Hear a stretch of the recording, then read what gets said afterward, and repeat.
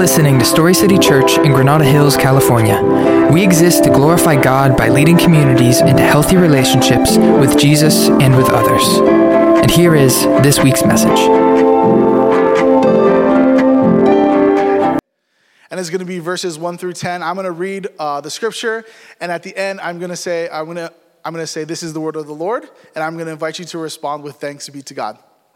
And so it says, "Truly I tell you, anyone who doesn't enter the sheep pen by the gate, but climbs in some other way, is a thief and a robber.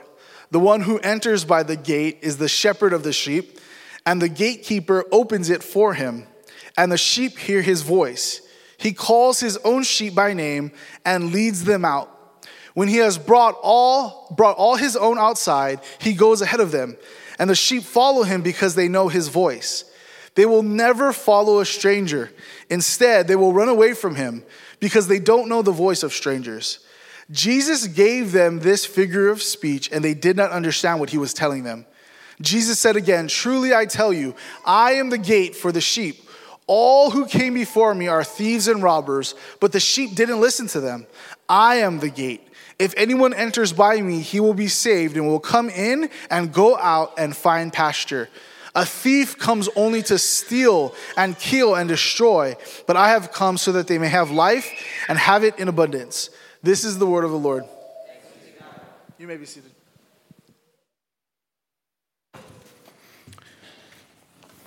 Hello. How you guys doing? Doing great. It is too much to be here. It is too much.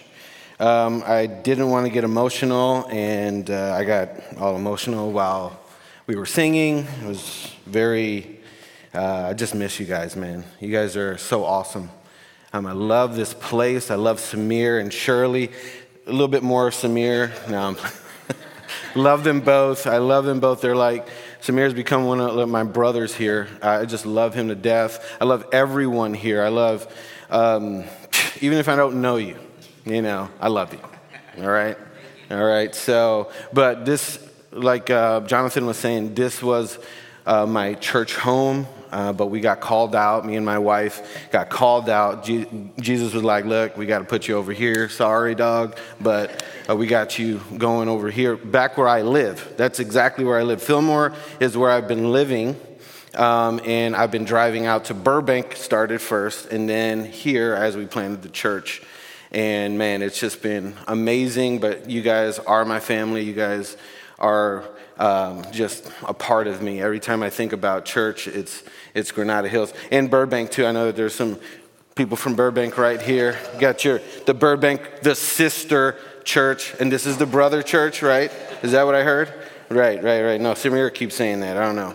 But no, just love you guys. And church family, right? Sometimes it's even closer than our own family, right? Like they just know us better. Like my brother doesn't know all this, right? He doesn't know me like Samir knows me, even. So, and I think God allows that. He just allows that so we can really connect. And bear each other's burdens, right? All right, so before I get emotional, I got to keep on fighting back. I'm going to pray, and then we'll get into it, all right? Lord Jesus, thank you. Thank you for bringing me back here to this family, and I just pray that you are with each and every one of us, Lord, and I pray that you are with me, Lord, as I preach through your word, and that you are with your word to empower it, to open up eyes and ears, and to penetrate, Lord. And please bring us to your feet in worship, Lord, in Jesus' name, amen. So when Samir asked me, right, because I didn't just invite myself, I don't do that, right? It's only sometimes when I'm hungry, right? So when Samir asked me to come preach on the gate, it was just kind of weird, the first image that came up in my brain, preach on the gate, right? So, and it's been changed over the years because I did work for Amazon for about a year, right, year and a half. So it changed to the gates I used to deliver to, right? And I just remember, because I covered Woodland Hills and Calabasas and Reseda. all these apartments having these gates, and then the mansions having gates, and then the gated community having gates, and then inside the gated community, the houses had gates. Never understood that, but I don't make enough money to need to understand that. I'm never going to need to understand none of that, right? So it doesn't matter. Ken's not going to be in there, so I'll walk past here. They'll tell me to leave. So anyway, so in the app, I would be stuck at the gate, because Amazon had this app, and I'd be punching in the codes, and then it would never work, and I'd be calling my wife, and I'd look ridiculous in my little Amazon elf suit. So, flying around with the packages and stuff like that. But it just changed.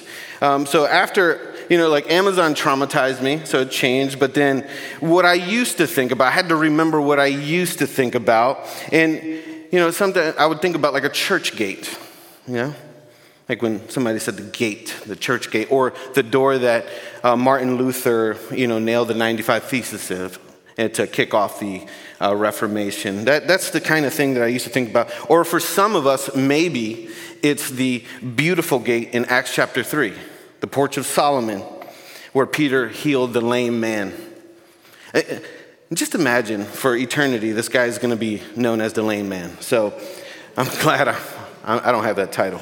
But now Jesus in our text is claiming to be the gate. He's claiming to be the gate. And he's also in our text claiming to be the shepherd.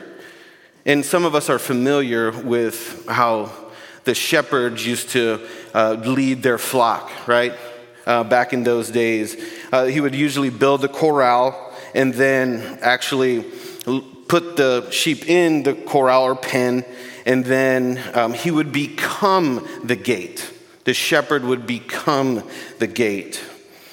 So he would have his weapon, and the little walking stick, with the hook, and it would almost be like if Samir just got up and then just laid at the entrance of the church there, not really with a weapon or with a walking stick, but more like a tablet in his phone, right, or his computer, but so Samir would have to become the gate because he would have to protect the sheep inside. Amen? So the big idea for today is Samir's not the gate. There's only one gate, and we all know who that is, right? Amen. So before I get into it, I would like to go back a little bit in the previous chapter, at the end of the previous chapter. So I'll just run through it a little bit quickly at the end of chapter 9. And we see in this chapter that Jesus heals the blind man, and the religious group, the Pharisees, have this man on trial for being healed. How does that happen? Right? Now, we know on this day Jesus healed the man, and it is the day of rest, which is called the Sabbath. The Sabbath. You can't be healing on that day. So then the Pharisees, adhering to the law, called Jesus a sinner. Right? But, if we didn't know any better, and we didn't examine the text, we could conclude that they could be right. But since Jesus is sinless, blameless, and perfect, this couldn't be, right? And Jesus, if you haven't heard, does what he wants, right? He does what he wants. But he is of his Father's business. He is of his Father's business. Luke chapter 2, verse 49. And he is Lord of the Sabbath in Matthew 12, verse 1 through 8. And the Pharisees didn't like this. They just hated this guy, Jesus. He was making himself like God also. They just wanted to kill him. So Jesus, knowing this, he responds in John chapter 9, verse 40. And right now, this is the Pharisees talking. Some of the Pharisees who were with him heard these things and asked him, "We aren't blind too, are we?" And then Jesus says, "If you were blind," Jesus told them, "you wouldn't have sinned. But now that you say you see, your sin remains." So Jesus is calling them out. Jesus is calling them out. He doesn't back down. He loves to battle with words. And maybe love is a little, maybe he's a little sad that the people who are supposed to be representing him are doing this. Maybe he's a little sad and upset. And as we step into John chapter 10, we can see the tone and how upset Jesus really is. And we need to really recognize the tone of the conversation because it actually adds a different dynamic to the scene. If this was a loving conversation, this would be different, but it isn't. It is a combative one. It is a combative one. We also see that Jesus isn't just walking around and saying things to people. He had a target audience. He had a target demographic. And going into chapter 10, there is no break or mention that he just left or he's talking to someone else or that the scene has changed. It's not like it was some sort of musical and then the 12 apostles are in the background doing the dance moves, right? And then he just busts out in a solo. No, it's not like that. It's not like that. And let's just take a side note. Scriptural context is important for application in our lives. Okay? I want everyone to understand this. And for the battles, the spiritual battles that we have, scriptural context needs to be studied daily. We must understand what was said and how it was said. Now, imagine this scene though. The Pharisees, and then the blind man, and then Jesus. He was talking to the same people at the end of chapter 9. Now, moving into our text for the day is John chapter 10, verse 1 through 6. And it says, I'm used to another version. Truly I tell you, anyone who doesn't enter the sheep pen by the gate, but climbs in some other way is a thief and a robber. So I need to mention, he's not talking about Moses or Isaiah or Jeremiah. He's not talking about the prophets of God. He's talking about the literal false messiahs that came before Jesus, mentioned in Acts chapter 5, verse 33. Now it says in verse 2, the one who enters by the gate is the shepherd of the sheep. The gatekeeper opens it up for him, and the sheep hear his voice. He calls his own sheep by name and leads them out. And our first observation is that the gate calls his own sheep into the flock.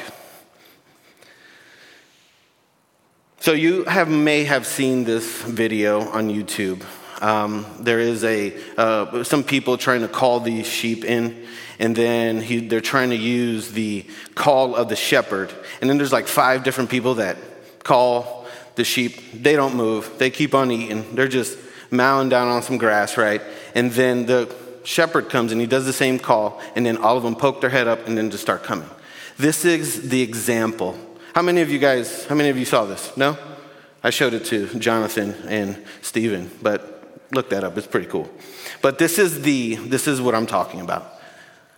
We hear Jesus. We hear Jesus. And then it says, when he has brought all his own outside, he goes ahead of them. The sheep follow him because they know his voice. They will never follow a stranger. Instead, they will run away from him because they don't know the voice of strangers. Now that's Jesus talking. Now in verse 6, this is John commenting on that. Jesus gave them this figure of speech, but they did not understand what he was telling them. John is emphasizing that the Pharisees are not the sheep. He's just emphasizing it right there. It's a little jab. It's just a little, So then in this scene, we also see that Jesus starts off with, and in scripture, that he is the shepherd. And the interesting thing is that the shepherd of the people is not exclusive to Jewish tradition. It's not exclusive. The shepherd of the people is one of the titles for some gods in the Middle East. So really, it's arguable that Jesus could be including the Gentiles, meaning the rest of the world, in the statement. I would argue that he was. Of course, he included the world in this, since he is the Son of Man. And the Son of Man was sent to Israel and the rebellious and pagan nations in Ezekiel chapter 2, verse 3. And then now in verse 7, Jesus said again, truly I tell you, I am the gate for the sheep. Now we know that the shepherd must turn into the gate to protect the sheep, like we talked about earlier. He would actually be a bad shepherd if he didn't do this. He would actually be bad. because the sheep could leave and then the robbers and wolves could come in, and that's just something that can't happen with the value on the sheep. So the shepherd must become the gate. In verse 8, it says, all who came before me are thieves and robbers, but the sheep didn't listen to them. So again, he's not talking about the prophets of God. He is talking about the false prophets, the false messiahs, and in this case, because we're seeing the scene here, right, the Pharisees. He's talking about them. It seems like Jesus can't get enough. He just can't get enough of chastising the religious people. It's like he came up with 100 different ways to tell them that they were misrepresenting him. He just keeps on going. He just keeps on going. And it's like legalism and self-righteousness today in our churches, right? These are actually killing our churches today.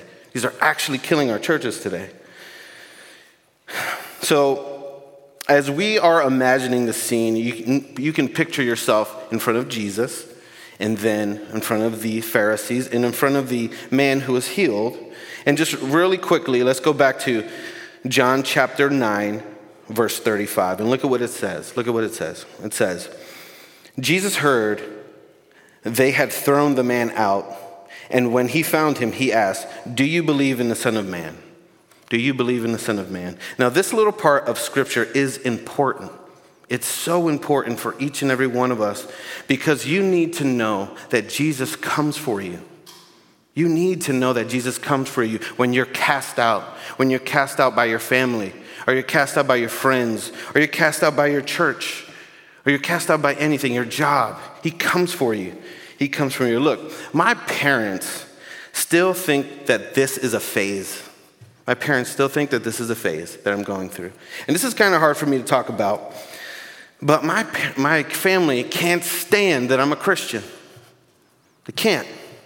They can't stand, and they can't stand this new pastor job that I got, that I applied for and got. That's the way they talk about it, right? I got this new position in my career. They can't stand it. They can't stand it.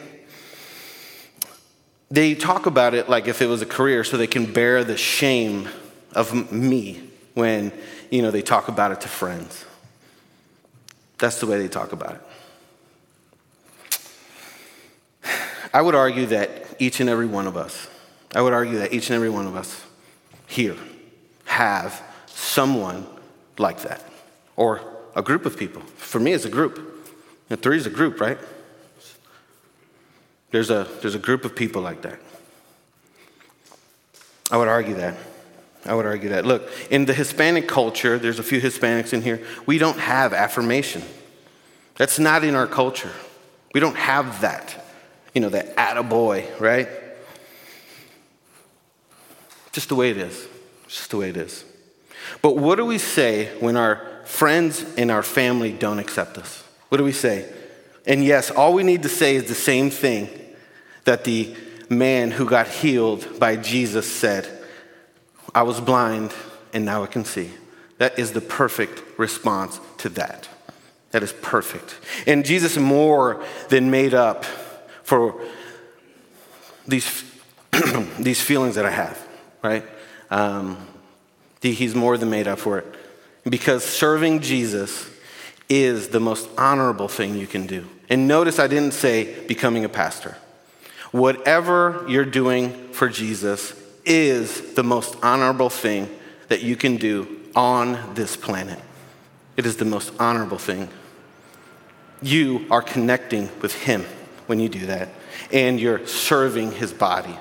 How beautiful is that? Amen? Now, in chapter 10, verse 9, he says, I am the gate. If anyone enters by me, he will be saved and will come in and go out and find pasture. And now the second observation is the gate brings us into safety.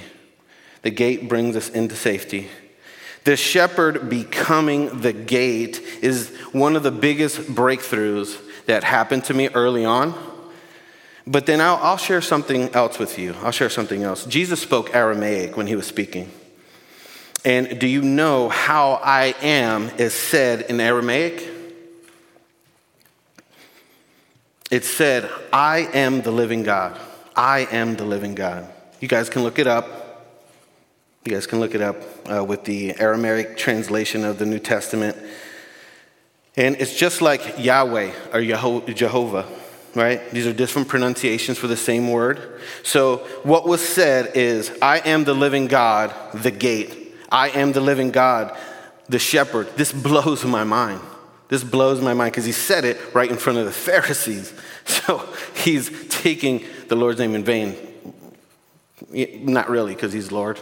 So just you guys can look it up if you don't believe me, I know. But all 7 I am statements started the same way, just like when he said Jehovah Jireh or Jehovah Rapha in the Old Testament. Why? Because he is our everything. He is our everything. From Old Testament to New Testament, he is our everything. Now Jesus says, if anyone enters by me, he will be saved. Salvation and the gospel of Jesus Christ is the reason why Jesus came. It is the reason why Jesus came. The first thing that Jesus says to the healed man after the leaders kick him out in John 9:34 is not, how do you feel? It's not encouraging words. It's none of that. What did he say? Do you believe in the Son of Man? This is the most important thing, and this is why Jesus came. This destroys all the problems that you have in your life. Your belief in Jesus. We need to surrender our lives to Jesus and enter through Jesus. He is the only way. He is the only way. Then he talks about coming in and going out and finding pasture, meaning Jesus will be leading us in our daily lives and protecting us. And he's not just talking about material things, he's talking about spiritual. He's talking about spiritual protection. Because he says in the very next verse, in verse 10, a thief comes only to steal, kill, and destroy. The thief is opposed to the shepherd. Picture it.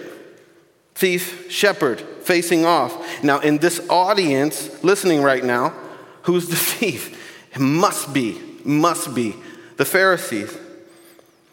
Because they're imposing their twisted religion onto the people.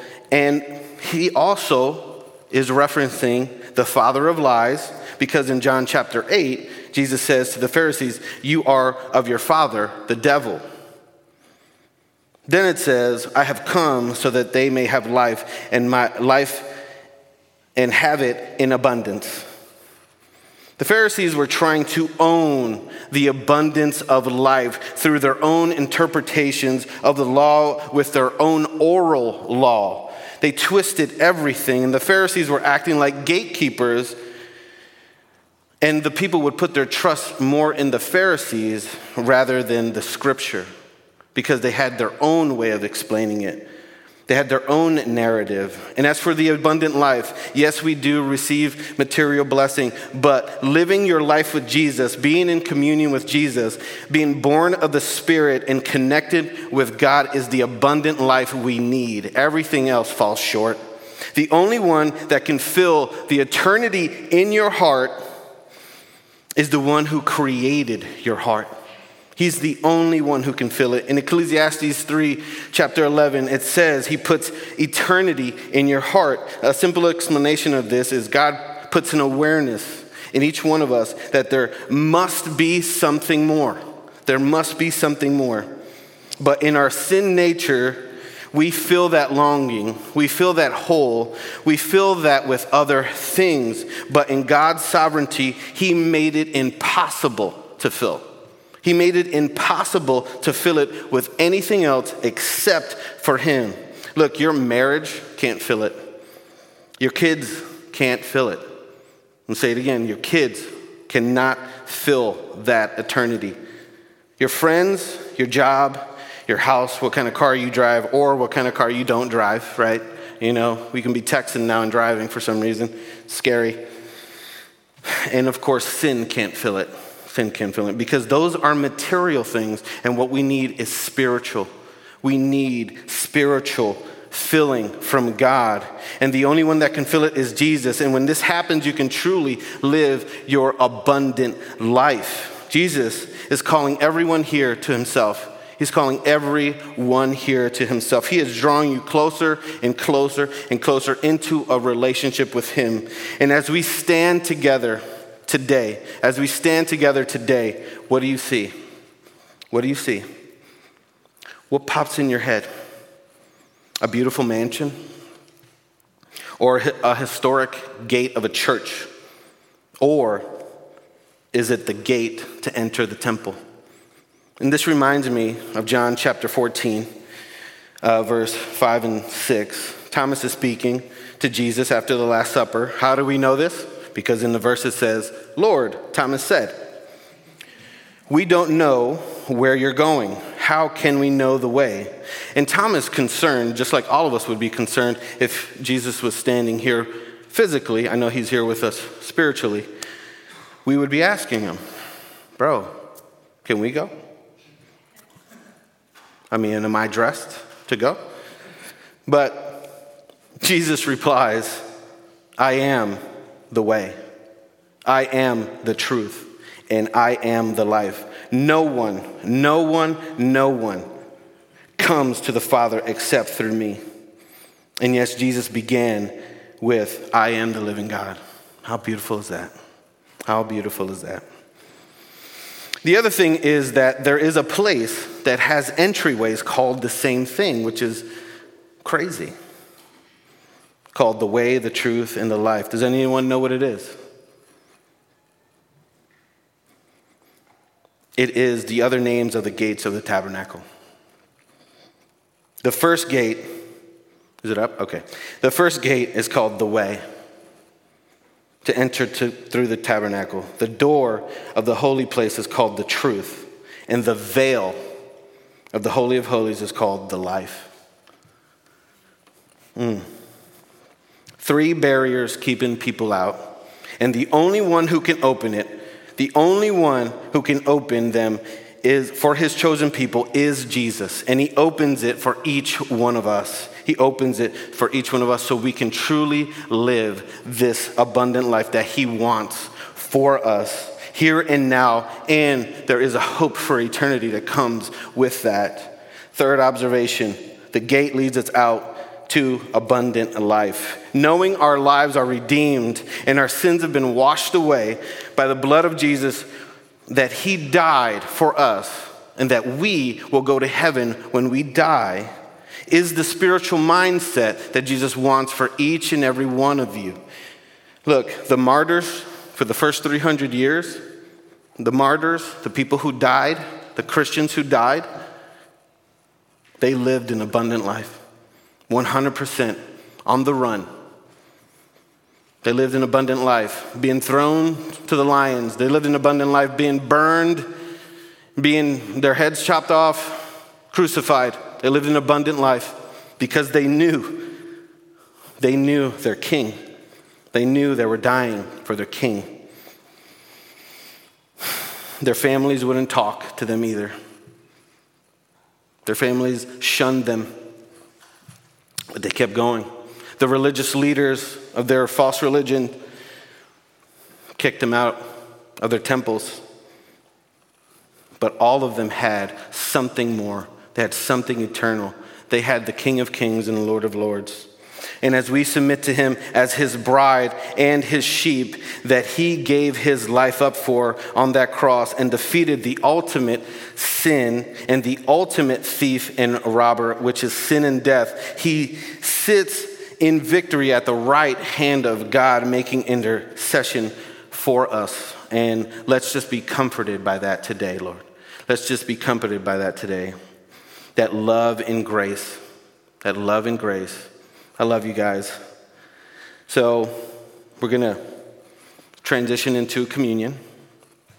They gave me something to read because I didn't know how to transition into it. Sorry. So for those of you who have surrendered your life, we will have communion. And communion is something reserved for those who consider themselves apprentices of Jesus and have made that commitment to follow him. If you're still working on that, that's great. If you're still working on that, that's okay. We have prayer partners that will pray for you about that and answer any questions. And pray for you with whatever you're dealing with. Okay? So let us pray, and then we'll have communion. Lord Jesus, thank you so much for today. Thank you so much for bringing me here to my family. Thank you so much that you are sovereign over all, Lord, and you let us be who we are and at the same time save us, Lord. I pray that this church continues to be that beacon of light in this community that this community needs so much, Lord. I pray that you are the one that they represent and you are the one that they are empowered by as they go out to the community and be the church, Lord. I pray this in your holy name. Amen. Thank you for joining us for this week's message. If you'd like to join us in person, our services are Sundays at 10 a.m. and we're located at 11011 Havenhurst Avenue in Granada Hills. Find us on Instagram at StoryCityGH or online at StoryCityChurch.com. Go and be the church.